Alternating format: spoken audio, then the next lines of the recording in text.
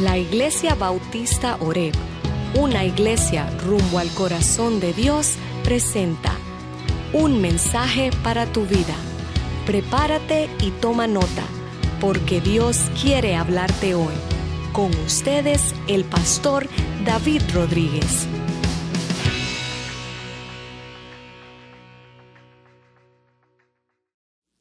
Continuamos juntos en este llamado a seguir a Jesús, a morir y a vivir. Qué interesante, ¿verdad? Que un llamado por parte de Jesús, una sola palabra por parte de Jesús, sígueme, tenga tanto peso y nos llame con una sola palabra, tanto a morir como a vivir.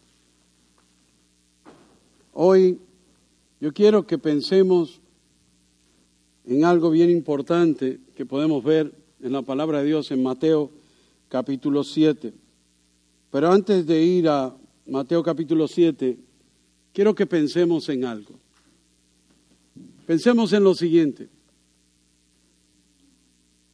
Póngase a pensar en una muchacha, una joven, una dama que vive en un mundo islámico. Su religión, musulmán, comprometida de por vida desde niña. Y vive en una aldea o y parte de una tribu que son 100% musulmanes. Su identidad es sencilla, musulmana. Y no se atreve nadie a retar o a vivir de otra manera. Porque negar su fe o su religión significa perder su vida. Si alguien se atreve a salir de la fe musulmán en este lugar, se encuentra con una gran posibilidad, con el hecho de que será quitada su vida. Y aún la familia, sin pensarlo dos veces, tienen el derecho y la responsabilidad a degollarla, decapitarla. Ahora imagínense que esta muchacha ha escuchado acerca de Jesús por parte de un creyente cristiano que le ha hablado y le ha dejado saber el corazón del Evangelio, Juan 3:16, porque de tal manera Dios te ha amado que ha entregado a su Hijo, lo envió. ¿Para qué? Para morir por ti y por tus pecados. ¿Para qué? Para que si crees en Él, no mueras, no te pierdas, sino que puedas tener vida eterna. Imagínese usted dándosele la oportunidad de hablarle a esta joven y presentarle esta verdad de la Biblia, sabiendo usted la encrucijada en que la pone a ella en su vida, en su entorno. Ahora imagínese que usted comienza a ver cómo ella está conmovida con lo que usted acaba de decirle. Imagínese usted que ella está temblando porque sabe que lo que usted está diciendo tiene un peso tan grande, pero eso significa poner su vida en completo, en total riesgo. Y en voz temblorosa le contesta y le dice a usted: ¿cómo hago para hacerme cristiano? Bueno, si usted se puede imaginar estar en esa situación, usted tiene dos opciones claras. Opción 1. Bueno, mijita, esto es fácil. Yo voy a hacer una oración y usted repita después de mí. Crea en esto que le estoy diciendo y usted puede tener vida eterna y será salvo. Simple. Solo repita después de mí. Esa es una opción. Otra opción es decirle a esta joven una verdad. Jesús te llama y te llama a morir. Literalmente, a morir, a dejar tu vida. a renunciar a los derechos y privilegios de tu familia, de tu estatus, de tu empleo, de tu casa, de tu vida entera, de tu familia, de tus amistades, y tener un futuro totalmente incierto, sin garantía de que mañana vas a vivir? ¿Usted le puede decir? Entonces tienes que estar dispuesta a morir para vivir. ¿Se le puede decir? Y será cierto lo que estamos diciendo. Vas a ver cómo te va a pasar, que vas a perder tu familia, vas a perder tus amistades, pero vas a ser parte de una nueva familia llamada iglesia. Vas a tener un nuevo Padre Celestial, nuestro Dios Jehová. Vas a tener un Salvador llamado Jesús, su Hijo amado, que murió en la cruz. Y vas a tener su Espíritu dentro de ti para llevarte a través de lo que tengas de vida, sea una hora, un día, una semana, un mes o años por venir. Pero una cosa te aseguro, tienes que morir para vivir y tendrás vida y vida eterna. Wow, esta persona que yo le estoy hablando no es una persona imaginaria. Es una joven del norte de África llamada Ayán, musulmán, a quien se le encuentra debatiendo, ¿qué hago? Pero quiero ser cristiana. Mi vida está en riesgo, pero quiero ser cristiana. Mi familia, si se da cuenta, me va a quitar la vida, pero quiero ser cristiana. Hoy en día esta joven Ayán es una mujer ya adulta y está sirviendo para llevar el evangelio en lugares donde es prohibido en el norte de África. Todavía vive. Ahora, la pregunta entonces para nosotros, ¿estaríamos dispuestos a hacer lo mismo si nos encontráramos en eso? Porque déjeme decirle, hacerse cristiano aquí, en los United States, es bien fácil. Hasta en Honduras es fácil. Allá en Guatemala, en El Salvador, donde sea que usted venga, de Costa Rica, de Nicaragua, de Panamá, eso es fácil, hacerse cristiano. Pónganse a pensar en esto. Pero esta historia de esta joven me acuerda a la historia que hablamos la semana pasada, donde 4 jóvenes, 4 hombres, Jesús le extiende su llamado y le dice, síganme. ¿Se acuerdan? Pedro y su hermanito Andrés, Juan y su hermano Jacobo. ¿Quiénes eran pescadores? Y Jesús se le hace la invitación y le dice, síganme y yo les voy a enseñar a pescar hombres, a pescar personas, a ganar personas para el reino de Dios.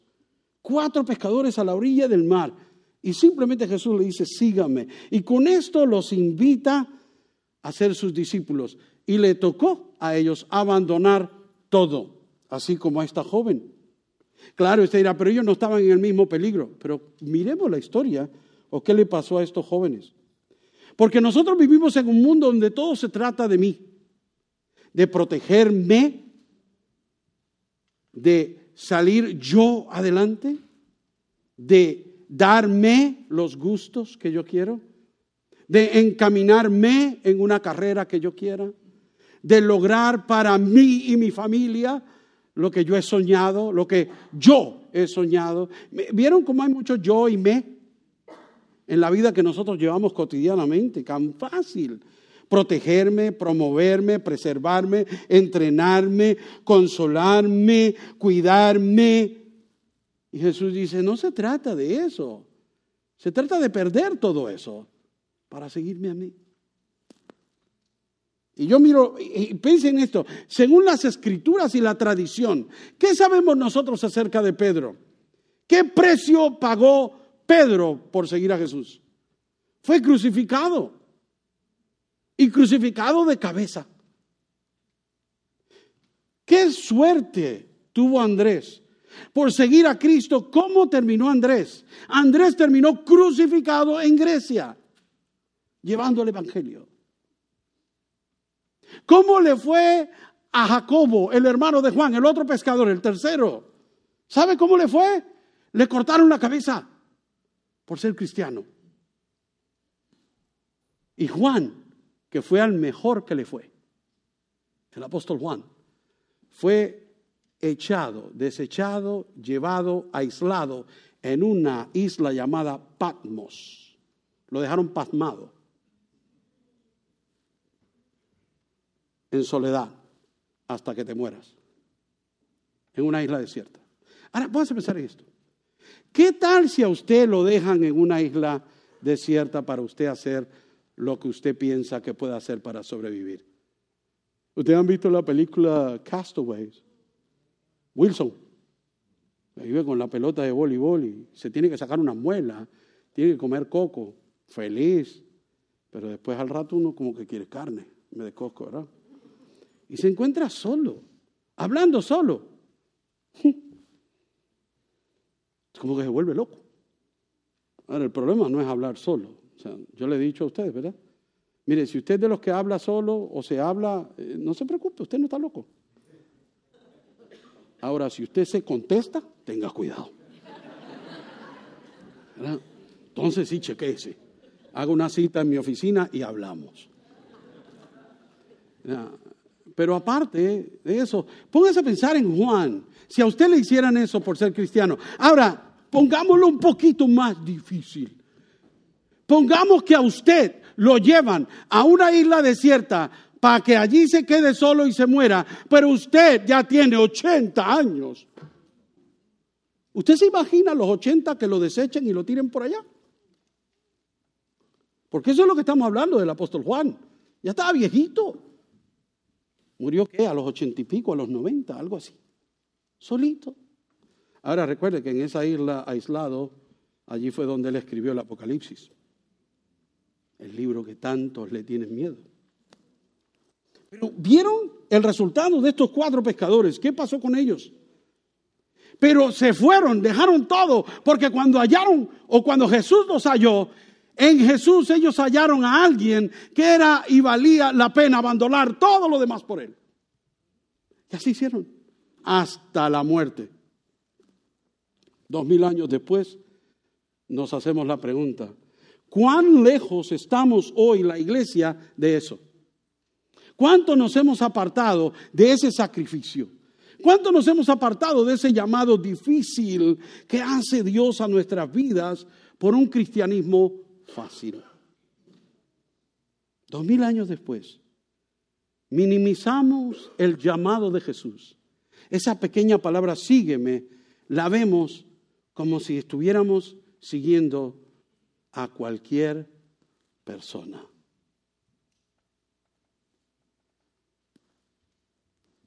Muchas iglesias están llenas de supuestos cristianos que parecen estar satisfechos con simplemente una relación superficial con Dios, con Cristo. Y usted dirá, no, pastor, ¿cómo se le ocurre?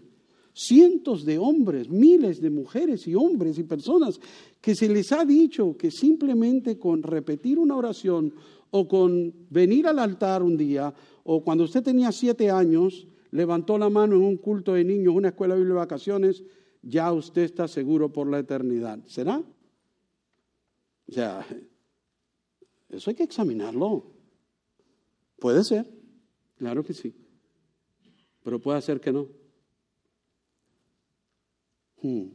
Entonces, si es así, al mirar la vida de Pedro, de Andrés, la vida de Jacobo, la vida de Ayane, esta joven, nos deja saber que aún 2000 años después la invitación que Jesús nos hace no es a venir aquí enfrente, repetir una oración y salir de aquí y seguir la vida igual. Es venir a este altar, si acaso viene, entregarlo todo desde adentro hacia afuera y salir de aquí completamente quebrantado, sin nada excepto Jesús. En Mateo capítulo 7, quiero que leamos los versos 13 y 14, versos cortos pero poderosos.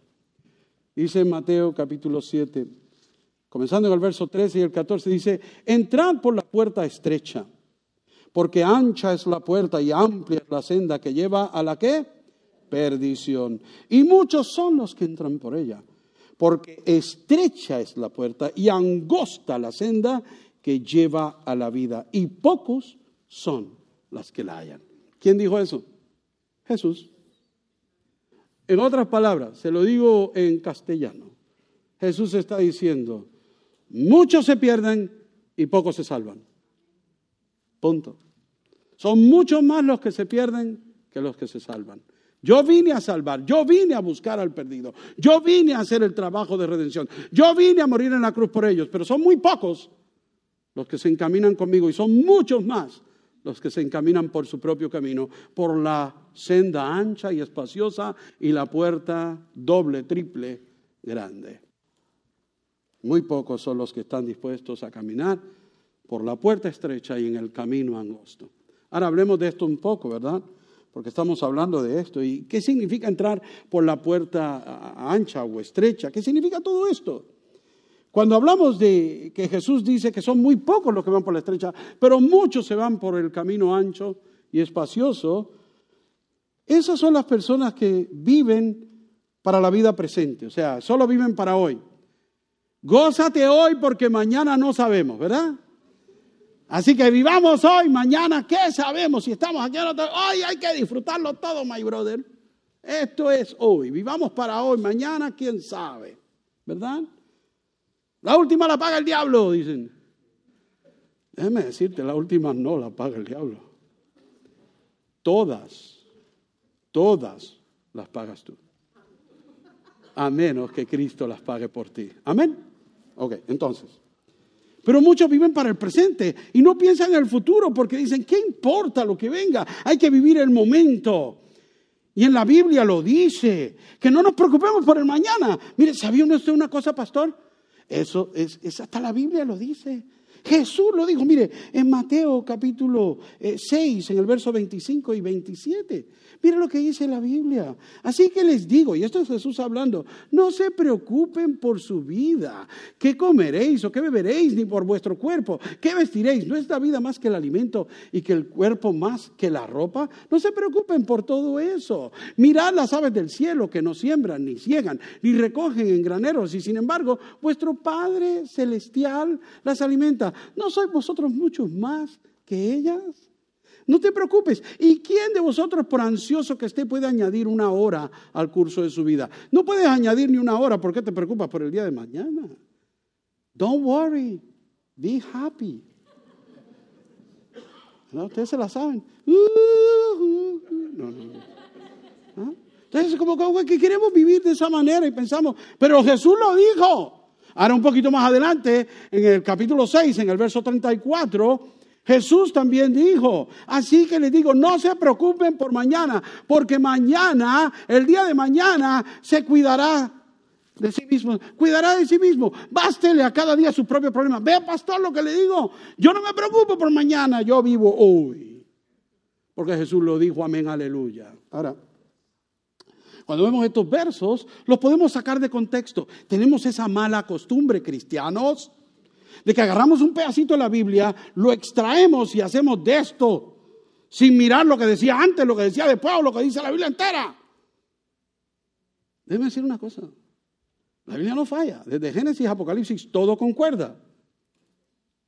Y no puede haber nada ambiguo. Sencillo.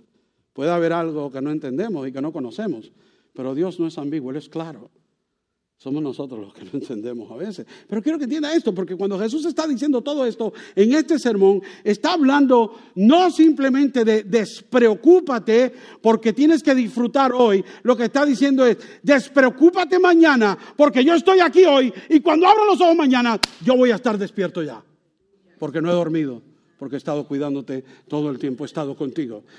Tu confianza tiene que estar en mi presencia. Y puedes disfrutar hoy.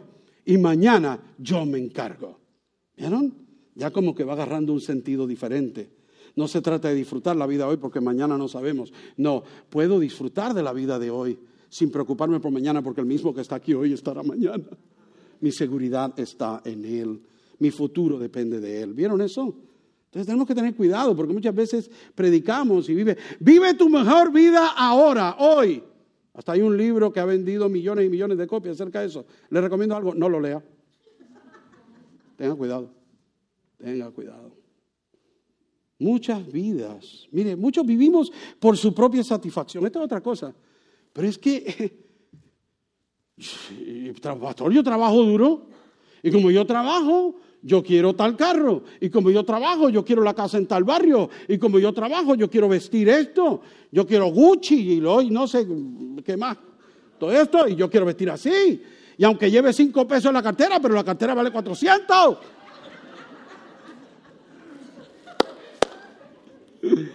O sea, no, todas esas cosas, porque yo quiero. Además, yo tengo derecho a darme los gustos porque yo trabajo duro. Hace calor aquí. Entonces vemos esto y decimos, vivimos para nuestra satisfacción, para disfrutar la vida. No tiene nada de malo disfrutar la vida. Pastor, si es que yo lo he leído en la Biblia. ¿Usted sabe lo que dijo Jesús, pastor? En Juan capítulo 10.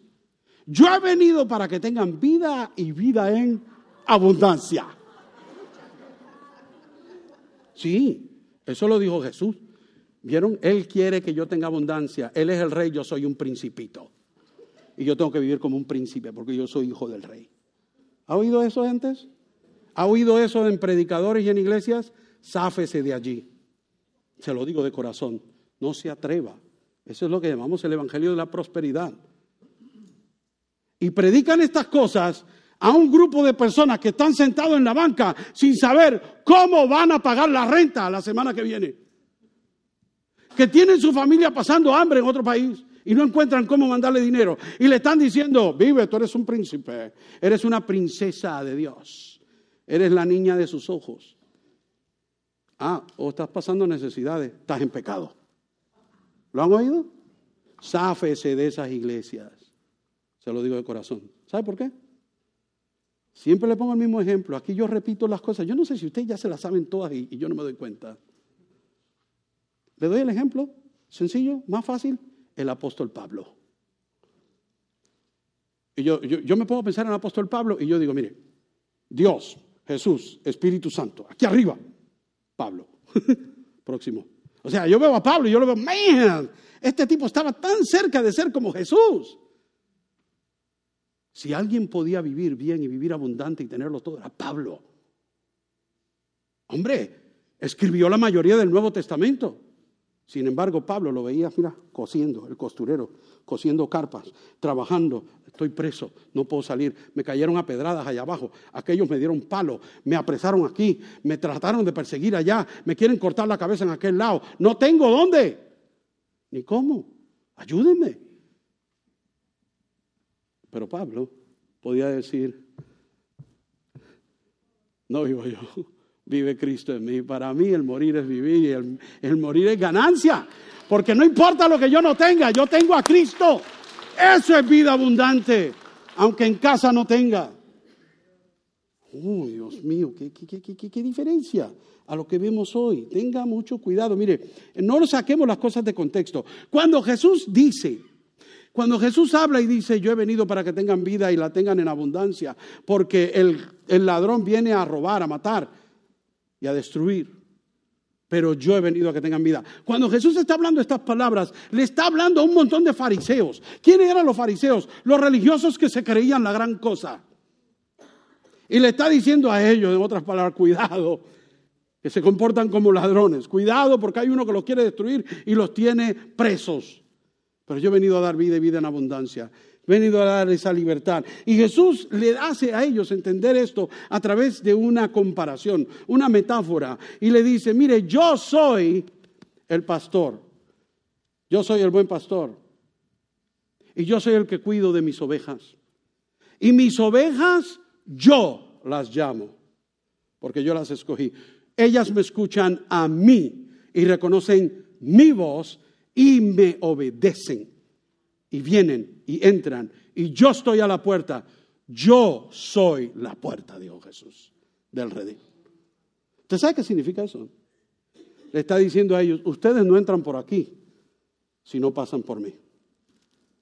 Y no se trata de destruirme, se trata de rendirse delante de mí.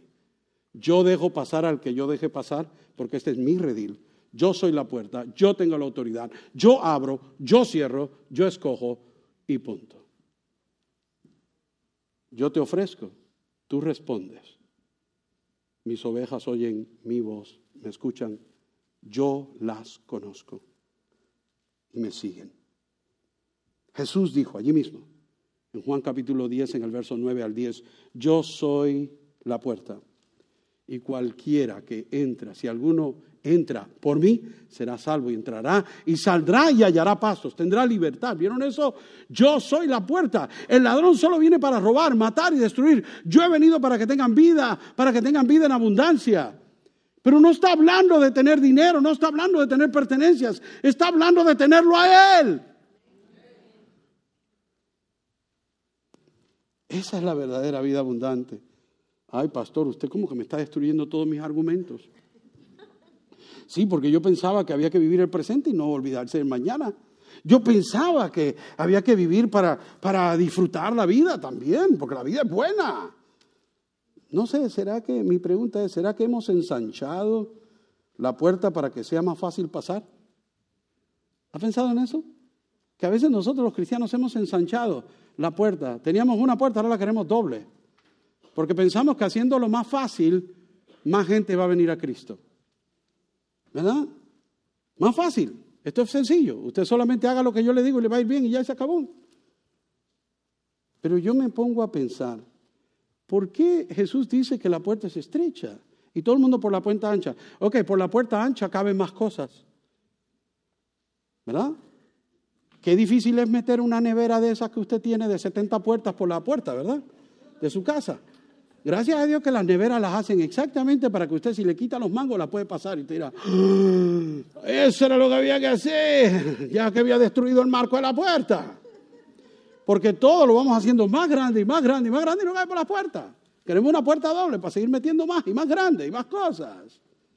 Entonces pensamos que el cristianismo podemos hacer lo mismo, ensanchemos la puerta para que entren y se le haga más fácil. O sea, pueden entrar con lo que usted crea. Usted puede venir aquí con lo que usted le dé la gana. Usted puede traer todas esas malas creencias, usted puede traer todos esos malos pensamientos, usted puede traer todos esos odios, falsas doctrinas y todo, y no se preocupe, usted es bienvenido. Sí, usted es bienvenido a entrar, sentarse, escuchar y todo. Y usted va a ser bienvenido para que usted, si se arrepiente, Jesús lo transforme. Pero no crea que con todo ese bagaje usted va a entrar al cielo. A algún lado va a tener que dejarlo. Y es al otro lado antes de entrar por la puerta. Porque nada de eso cabe por la puerta al cielo. A la puerta al cielo solo caben almas desnudas por completo. Que no traen nada a la ecuación. Que vienen quebrantados y vienen solos. Mire, ¿por qué digo esto? Porque cuando nosotros nos pensamos ideas como que, bueno, es que mire, ¿sabe lo que pasa? Es que tú crees una cosa, aquel cree otra y otra, pero ahí al final vamos a estar todos bien. ¡No! Eso no es lo que dijo Jesús. Jesús no dijo, cree lo que te dé la gana, que al final arreglamos todo. No, Jesús no dijo eso. Jesús dijo, sígueme, pero con mis condiciones. Si no tienes mis condiciones, si no sigues mis condiciones, no me vas a poder seguir. Te vas a quedar atrás. Vas a caer en un hoyo y no te vas a poder salir. Y ese hoyo se llama infierno. Que es lo más triste que hay. No puedes. Jesús pone las condiciones. Usted no puede pensar y decir lo que usted quiere y todo el mundo. Mire, por ejemplo, en español yo no conozco, porque honestamente en la televisión en español pues yo no conozco mucho. Hace muchos años que yo no veo televisión en español, pero porque yo soy gringo, ¿verdad? No, hombre. Lo que pasa es que lo único que hay son, como yo no quiero pagar por todo eso, ¿verdad? Solo Univisión y Univisión y Unimás y Univisión. Eso no sirve para nada. O sea, no me interesa. Entonces, me toca ver English, ¿verdad? En inglés, excuse me. Entonces, yo me doy cuenta más de cosas en americanos que en los latinos. Mucha gente me pregunta, ¿usted vio lo que pasó en Puerto Rico? No. Y eso que voy a cada rato. Y no me entero. Pero mire, ¿cuántos de ustedes conocen quién es Oprah Winfrey? Oprah. Uy, esa mujer esa es la última Coca-Cola en el desierto para los americanos. Esta mujer tiene un poder y tiene una fama y tiene un empuje y una influencia tremenda sobre este país. ¿Sabía usted que Oprah Winfrey salió de una iglesia como esta? Una iglesia bautista desde niña. Ahora pregúntele a Oprah Winfrey qué piensa de ella, del cristianismo. Le va a decir claramente, usted escoge, yo escojo, cada uno escoja lo que le dé la gana, que al final vamos a estar todos bien. No me preocupe. Eso de religiones y todas esas cosas, eso ponen muchas cosas. No, yo no creo en nada de eso. ¿Vieron? Entonces nos damos cuenta nosotros que tenemos personas de influencia hablando de estas cosas y le creemos más a ellos que lo que le creemos a Cristo. Puedes pensar, ¿por qué le digo todo esto? Y que estamos hablando de que tal vez hemos hecho la puerta muy ancha o hacerlo más fácil. A veces le decimos a la persona, solo tienes que creer. Pastor, la Biblia lo dice, que al que cree será salvo. La Biblia dice en Juan 3:16, para que todo aquel que en él cree no muera y tenga vida eterna. Solo hay que creer, pastor. ¿Qué habrá querido decir Jesús con eso? Bueno, ¿a quién le dijo Jesús eso? ¿A quién le dijo Juan 3:16? Cuando usted lo mira, lo hemos tomado y nos hemos apropiado de ese versículo y es el corazón del Evangelio y yo lo amo y qué linda esa palabra. Pero esa palabra, Jesús, a quien se la dirigió directamente, fue ¿a quién? A Nicodemo. Y él le dijo a Nicodemo esto, de creer para tener vida eterna. Pero ¿qué más le dijo a Nicodemo? Tienes que nacer de nuevo. Y para nacer de nuevo tienes que morir primero. Es imposible nacer de nuevo si no mueres a la vida antigua. Entonces, ¿vieron esto? Le dice a Nicodemo, creer te da vida eterna. Pero creer lleva mucho más que solamente creer algo y decir, oh sí, yo creo eso. Lleva una entrega, lleva a morir para vivir. ¿Qué más? Nosotros podemos ver a Pablo y Silas en la cárcel. ¿Qué sucede cuando están en la cárcel? Y la cárcel se abre y el carcelero dice, ay no, hasta aquí llegué yo porque yo soy responsable de todos estos presos, todos estos cristianos que hemos apresado, se van a salir, ahora yo soy digno de muerte y se va a suicidar. ¿Y qué le dice Pablo? Para, ni te atrevas a agarrar esa espada. Estamos aquí. No, para ningún lado, chico. Tranquilo. Más bien ya nos gusta la cárcel. No, tampoco así, ¿verdad? Pero el carcelero al darse cuenta, cae bajo convicción y le dice a Pablo, ¿qué tengo que hacer para yo ser salvo? ¿Y qué le dijo Pablo? Cree en el Señor Jesucristo y serás salvo. ¿Vieron qué fácil?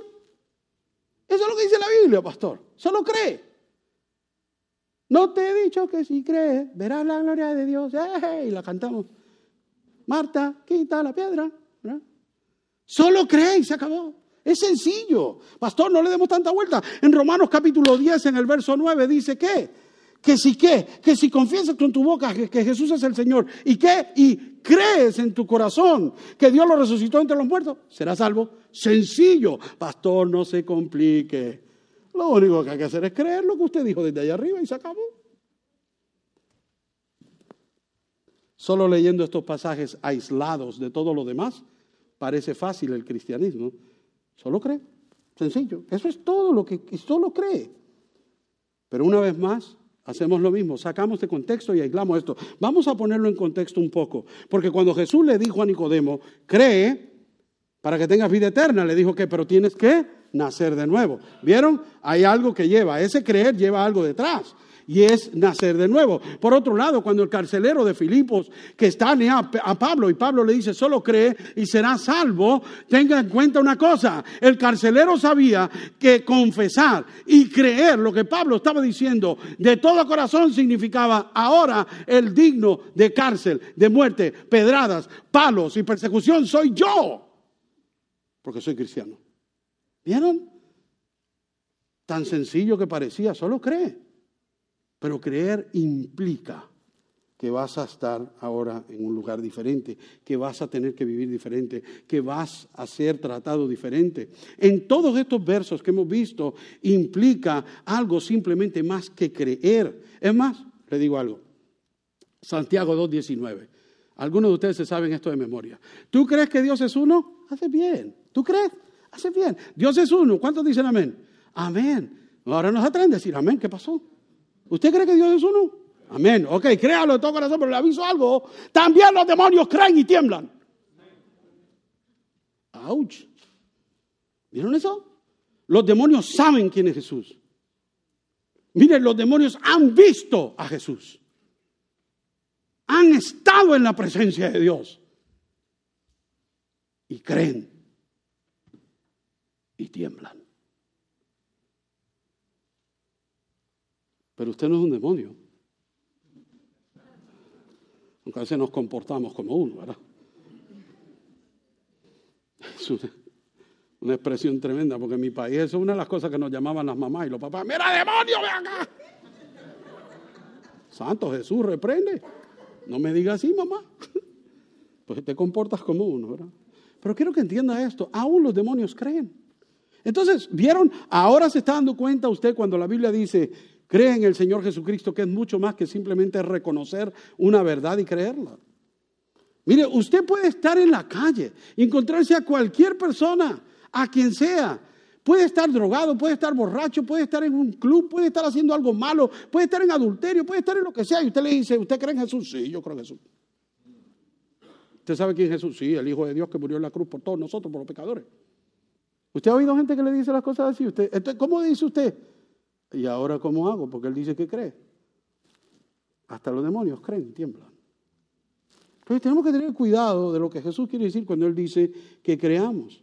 ¿Será que nosotros nos hemos engañado y a nosotros mismos al pasar por la puerta equivocada? Porque la puerta de la que habla Jesús es estrecha, es angosta.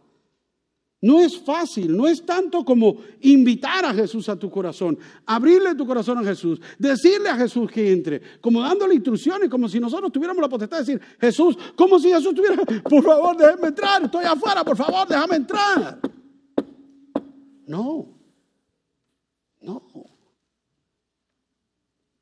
El que necesita de Jesús eres tú, no Él de ti. Entonces, más bien no soy yo quien invito a Jesús a mi vida, es Él el que me invita a dar mi vida. Hay una gran, pero gran diferencia. Entonces, ¿será suficiente eso? No es suficiente porque la Biblia dice negarme a mí mismo y tomar su cruz. Ahora, mire, yo puedo entender algo. Porque yo lo veo y me da mucho gozo. Mi esposa trabaja en un hospital donde muchos de sus pacientes están en sus últimos días.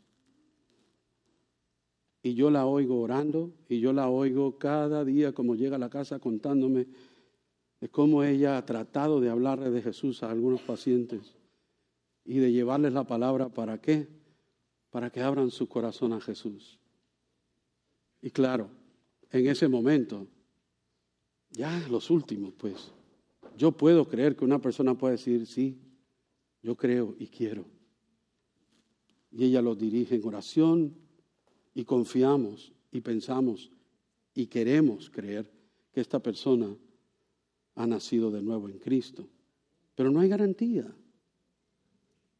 Porque ¿cómo le dice a usted a una persona que está agonizando en un hospital, que sabe que le quedan días de vida, tal vez horas, y usted le dice, sí, pero venir a Jesús significa negarte a ti mismo? A estas alturas. O sea, ¿vieron que el contexto puede ser bien difícil? Porque ya esta persona está en lo último. Y como dice Judas, el hermano, medio hermano de Jesús, algunos arrebatarlos del fuego porque están que caen ya, sáquenlos, como sea, como se pueda. Entonces, ¿qué será lo que tenemos que hacer? A veces hemos puesto la puerta demasiado ancha, ¿o qué? ¿O hemos entrado por la puerta equivocada? Mira, un poquito más adelante, en Mateo capítulo 7, en el verso 21 al 23. Este pasaje que le voy a leer es probable el pasaje más horrendo y triste de la Biblia. Y muchos de nosotros pensamos que lo peor es en Apocalipsis. Mire esto. Esto sí es horrendo. No todo el que me dice Señor, Señor entrará en el reino de los cielos, sino el que hace la voluntad de mi Padre que está en los cielos. Y mire esto, muchos me dirán en aquel día, Señor, Señor, no profetizamos en tu nombre y en tu nombre echamos fuera demonios y en tu nombre hicimos muchos milagros, y entonces les declararé, dice Jesús, jamás os conocí, apartaos de mí, ustedes que practican la iniquidad. Ouch, ouch. And ouch. Usted se imagina usted llegar al final de su vida y llegar allí y pensar en la puerta del cielo, acercándose y decir, Señor, Señor, qué bien en tu presencia. Y para ahí. no todo el que me dice Señor, Señor puede entrar aquí. Apártate, nunca te conocí. ¿Cómo? Pero Señor, yo predicaba. Vamos, yo fui pastor por 25 años. Apártate de mí, nunca te conocí. Pero Señor, ¿usted sabe cuánta gente conoció a Cristo a través del ministerio de la iglesia donde yo estaba? ¿Usted sabe cuánto yo enseñé su palabra? ¿Usted sabe cuántos años yo me fajé en un seminario estudiando para servirte? Todo lo que yo dejé. Y el Señor diga, apártate de mí que no te conozco. Eso sería lo más horrendo y lo peor que le pueda pasar a un ser humano. Ese pedacito de la Biblia. Así que, ¿cómo confrontamos eso? Por eso es que tenemos que pensar que el llamado de Jesús a seguirlo no es cualquier llamado que respondemos tan simple como decir, yo quiero. Es dejarlo todo. Miren, cuando Jesús está hablando estas palabras, no le está hablando a ateos, no le está hablando a agnósticos, no le estaba hablando a incrédulos, no le estaba hablando a otros, sino a personas que asumían ser creyentes. Y eso es el miedo que muchas veces me da a mí en nuestras iglesias, en todas las iglesias, de que hay muchos que asumen, creen y piensan que están en Cristo y tal vez no. Eso me asusta. Porque son personas buenas, personas religiosas, personas que se asociaron con Jesús. Jesús está hablando con personas que profetizaron. Ahora tenga cuidado. No estoy hablando de decir el futuro. En la Biblia cuando habla de profetizar, no necesariamente está hablando de decirle el futuro a alguien o decirle una palabra para el futuro a alguien. No, está hablando de proferir palabra de Dios. Como lo estoy haciendo yo ahora. Esto que yo estoy haciendo ahora califica como profetizar. Proferir la palabra de Dios, predicar la palabra de Dios. Y están diciendo, pero nosotros predicamos. Es más, le dicen a Jesús, hicimos milagros en tu nombre. Levantábamos gente de la cama, enfermos sanados, ciegos que ven, cojos que corren. Hicimos todo eso en tu nombre. Hasta demonios expulsamos por la autoridad que nos ha dado Dios. Y aún haciendo todas esas obras, Jesús le dice, no los conozco. Nunca los he conocido. Apártense de mí. Oh my God. Ahora, quiero que piensen esto porque Jesús no le dice a ellos, ustedes han cambiado mucho desde que hicieron todas esas cosas bonitas. Se han vuelto malos, se han vuelto feos. Ustedes han cambiado. Ustedes no son los mismos que cuando empezaron. Jesús no le está diciendo a ellos, sí, ustedes hacían todo eso y estaban muy bien, pero se dañaron. No, Jesús está diciendo, nunca los conocí. Hello. ¿Sabe qué significa? Que nunca estuvieron en Cristo. No fue que estuvieron y se cayeron. Nunca lo estuvieron. Todavía me duele todo esto cuando hablo. En Santiago capítulo 2, en el verso 26, nos dice, porque así como el cuerpo sin espíritu está muerto, así también la fe sin obras. Pastor, ¿qué está pasando aquí? Que Jesús les dijo a ellos, solamente el que hace la voluntad de Dios puede entrar en el cielo. El que hace la voluntad de Dios. ¿Ve, pastor? Entonces yo puedo hacer obras, yo puedo hacer para ganarme el cielo. No, eso no era lo que estaba diciendo Jesús. ¿Cuál es la voluntad de Dios para darnos y garantizarnos la entrada al cielo? Hacer la voluntad de Él. ¿Cuál es la voluntad de Él? Niégate a ti mismo, toma tu cruz y sígueme. Eso es lo que le está pidiendo. Él no está pidiendo, vete y hazte misionero allá y entonces yo te doy salvación. Vete y camina de aquí a allá en una yo no sé qué y entonces haz tal cosa o da tu casa, regálale tu carro a alguien y entonces te salvo. No, puedes entrar al cielo. No, nada de eso te gana entrada. Lo único que te gana entrada es responder a la gracia, misericordia y amor de Dios cuando Él dice, sígueme y hacerlo abnegadamente, entregándolo todo y tomando tu cruz. No hay otra, esa es la voluntad. No es por obra para que nadie se gloríe. Wow, entonces, ¿qué pasó? que hay un tremendo portón, hay una tremenda puerta ancha y un camino espacioso, pero también hay una puerta estrecha por la que muchos no pasarán por ella. Jesús mismo dijo, la puerta estrecha por la que muy pocos pasan por ella. Muy pocos, porque amplio es el camino y la puerta es ancha. Es más fácil de escoger. Eso es más tentador, es más fácil. Obvio, pues claro que sí. Pero yo me pongo a pensar, esto es fácil. Oro la oración que dice el pastor al final y levanto la mano o algo, verá, que todo el mundo vea y ya, bienvenido a la iglesia, todo el mundo me celebra y caso cerrado. Soy cristiano. Puedo vivir como yo quiera, puedo hacer lo mismo que hacía antes, puedo seguir igual, pero ahora soy cristiano. ¿Vieron eso? No es así. Si usted, su vida es la misma que era antes de ser cristiano, usted no es cristiano, punto. Esto es mentira, se engañó. Si usted analiza su vida y usted vive igual que como vivía antes de aceptar a Jesús, usted no ha cambiado nada, usted no es cristiano, punto. Se la digo porque hay que decirle la verdad y necesito que usted entienda esa verdad para que entonces haga y crea y se niegue a sí mismo, para que entonces pueda hacerlo. Vemos cómo Jesús expone nuestra tendencia. Usted y yo buscamos el camino más fácil. O usted de los que dicen, no, yo me voy para el camino más difícil. No. Nuestra naturaleza humana nos dice, no, pues si aquí hay otra más fácil, por aquí es más corto. Usted busca en su GPS y ¿qué busca? La ruta más corta, la ruta más rápida. ¡Pum! Esa. Usted no dice, no, voy a escoger la más larga. Para nada. La más difícil, la de más tráfico. I don't think so. No. Sí, la puerta angosta, la puerta estrecha, está hablando Jesús. Y Él dice, yo soy la puerta. Es bien estrecho pasar por allí. Solo sus ovejas, solo los que conocen su voz, solo los que escuchan su voz, solo los que obedecen su voz, son las que siguen su voz y las que pueden entrar.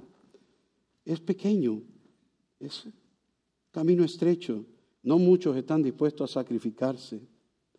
Mire, como le dije antes, no cabemos por la puerta estrecha con tanto bagaje, con tanta cosa llevamos. Queremos traer nuestras propias ideas. Esta, ¿verdad? Que ustedes saben que es una de mis favoritas. Pastor, yo sé lo que la Biblia dice, pero ya la dañó. Cuando usted tiene que poner un pero después de lo que dice la Biblia, usted ya la dañó. Va a hablar una mentira, va a hablar una necedad, va a hablar una tontería, de verdad. Mejor cállese. Si usted alguna vez va a decir, pastor, yo sé que la Biblia dice, pero ¡cállese! Porque va a meter la pata. Va a contradecir la palabra. Entonces mejor no haga eso. Yo sé que la palabra dice tal cosa y me va a tocar cambiar. Ahora sí la arreglamos. Yo sé lo que dice la palabra, pastor, pero yo soy un incrédulo. Ahí está bien. Ahí ponga ese pero. Ese vale. Pero ponga a pensar en esto. Porque es necesario que nosotros pensemos. No cabemos por la puerta con tanto bagaje. La puerta es muy estrecha. Tenemos que dejar todo, abandonar todo, dejar todo atrás. Juan capítulo 14, en el verso 6, Jesús dijo, yo soy ¿qué? El camino. Yo soy ¿qué? La verdad. Yo soy ¿qué? Yo soy la vida. ¿Y cuántas veces digo, yo soy el pan, yo soy el agua, yo soy la puerta, yo soy todo? Y lo único para poder tener acceso al Padre. Y si no nos rendimos a esa verdad, no puedes entrar. Sin Jesús no hay entrada al cielo. Sin Jesús no hay ni esperanza de ver el cielo. Porque el camino es bien, pero bien estrecho. Mire, es difícil. Mire, de hecho, cuando Jesús dice que el camino es estrecho o angosto, la palabra angosto está implicando algo que no entendemos a veces. La palabra angosto es la misma palabra que se usa para hablar de tribulación, de presión y de persecución. En otras palabras, Jesús dijo, entrar por mí, pasar por mí, entrar al cielo a través de mí va a ser bien, pero bien difícil. No es fácil. Pedro le dice a Jesús, mire, recuerda cuando Pedro en todas habla bueno o algo y después mete la pata. Se parece a mí. O yo me parezco a él porque él es más viejo que yo, ¿no? Bueno, pero Pedro se encuentra con Jesús. Jesús le está hablando a sus discípulos y Pedro de momento dice, Jesús hace la pregunta, ¿y quiénes dicen que yo soy? Y los discípulos, unos dicen que tú eres el profeta, que unos dicen que tú eres Elías, que Juan el Bautista, otros dicen que tú eres Jeremías. Y Jesús le dice, ¿y ustedes? ¿Quién dicen ustedes que yo soy? Y Pedro, ¡ja! Tú eres el Mesías, el ungido de Dios, el Hijo del Altísimo, el Cristo. Y Jesús le dice, Pedro, a esto es lo que yo le llamo llenura del Espíritu Santo. Eso no lo dijiste tú, ese es el Espíritu hablando a través de ti. ¡Aleluya! ¡Uy! Te veo, Pedro. ¡Wow, Pedro! Tú no, esa idea no fue de ti, eso fue el Espíritu de Dios hablando. Yo me imagino a Pedro. No bien pasaron unos minutos. Pasaron unos minutos nada más, mi brother.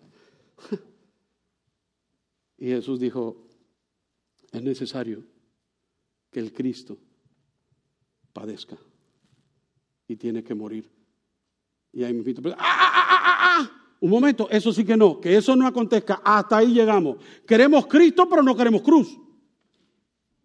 ¿La agarró? Muchos de nosotros queremos ser cristianos, queremos a Cristo, pero no queremos cruz. Y Jesús dijo, niégate y toma tu cruz. Porque queremos Cristo, pero sin cruz.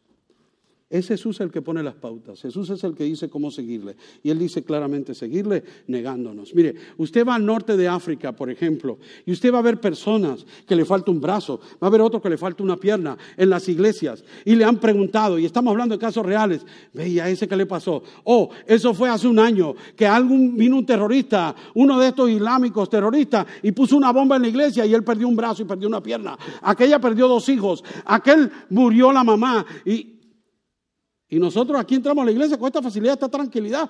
No, es que tenemos un buen equipo de seguridad. No, Señor. Porque la tenemos fácil. La tenemos easy. Las mujeres en las iglesias, en muchos de estos lugares, en Asia y en África, las secuestran de las iglesias. Se las llevan, las abusan, las violan y después las devuelven como si fueran cualquier mercancía. Eso aquí no sucede. Tan fácil.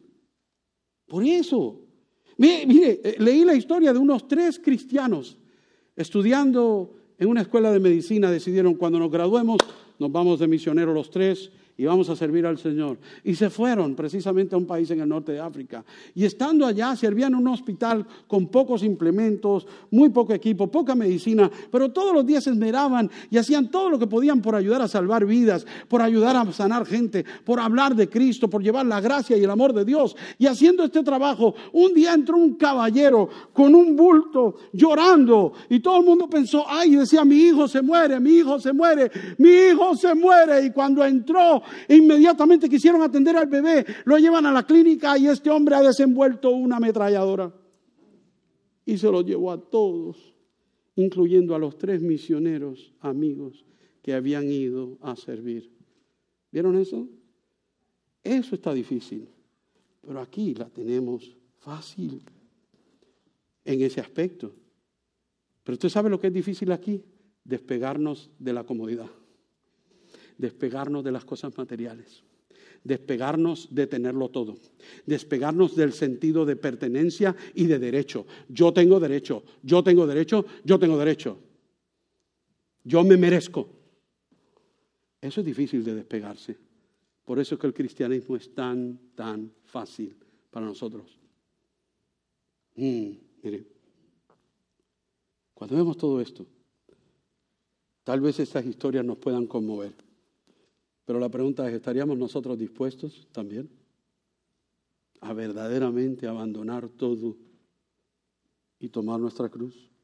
Estamos hablando de pasar de conocer a Jesús y vivir en Jesús y vivir para Jesús, a dejándolo a Él que viva a través de nosotros.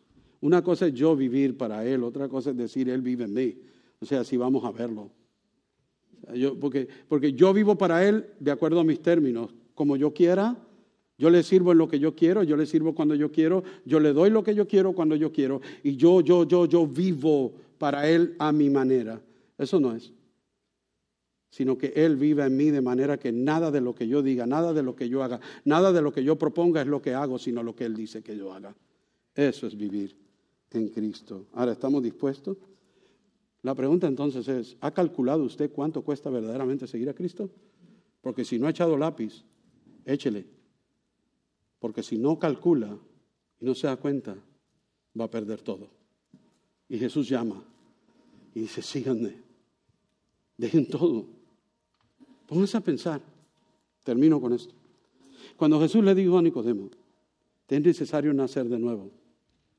¿Usted se ha puesto a pensar cómo llega un bebé a este mundo? Cuando sale del vientre. ¿Acaso ese bebé sale y se queda esperando a ver todo el bagaje que va a traer y todo lo que viene con él? El bebé no trae nada, viene desnudo, viene tierno, sin conocimiento, sin defensa. Así viene ese bebé, a los brazos de una madre o de un padre que lo recibe, que tiene que cuidarlo, que tiene que darle todo, indefenso, tiene que cubrirlo, tiene que protegerlo. Y lo que estaba diciendo Jesús a Nicodemo es, así es que tienes que entrar en el reino de Dios, como un bebé.